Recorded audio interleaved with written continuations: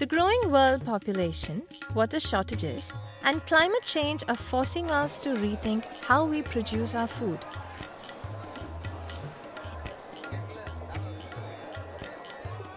Crops need water, yet water is becoming a scarce resource.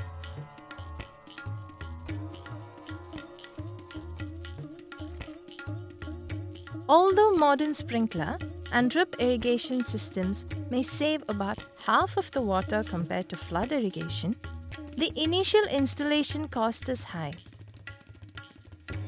And farmers need to learn new skills to use new irrigation systems.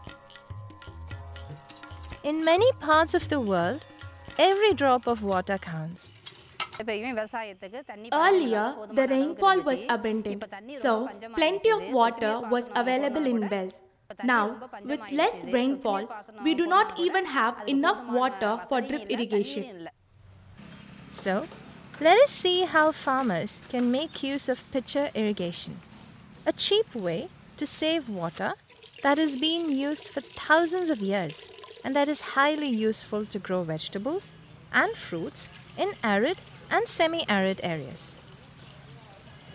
Pitcher irrigation requires less water than other irrigation systems. It can be used in dry areas, in fields affected by salt, and on steep slopes.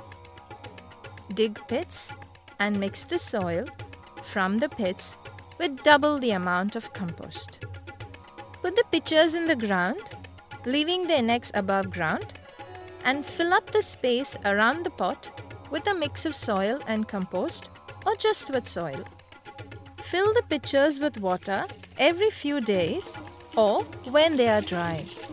Every few weeks, you can also mix a liter of liquid growth promoter in the water. With pitcher irrigation, you can harvest more crops per drop.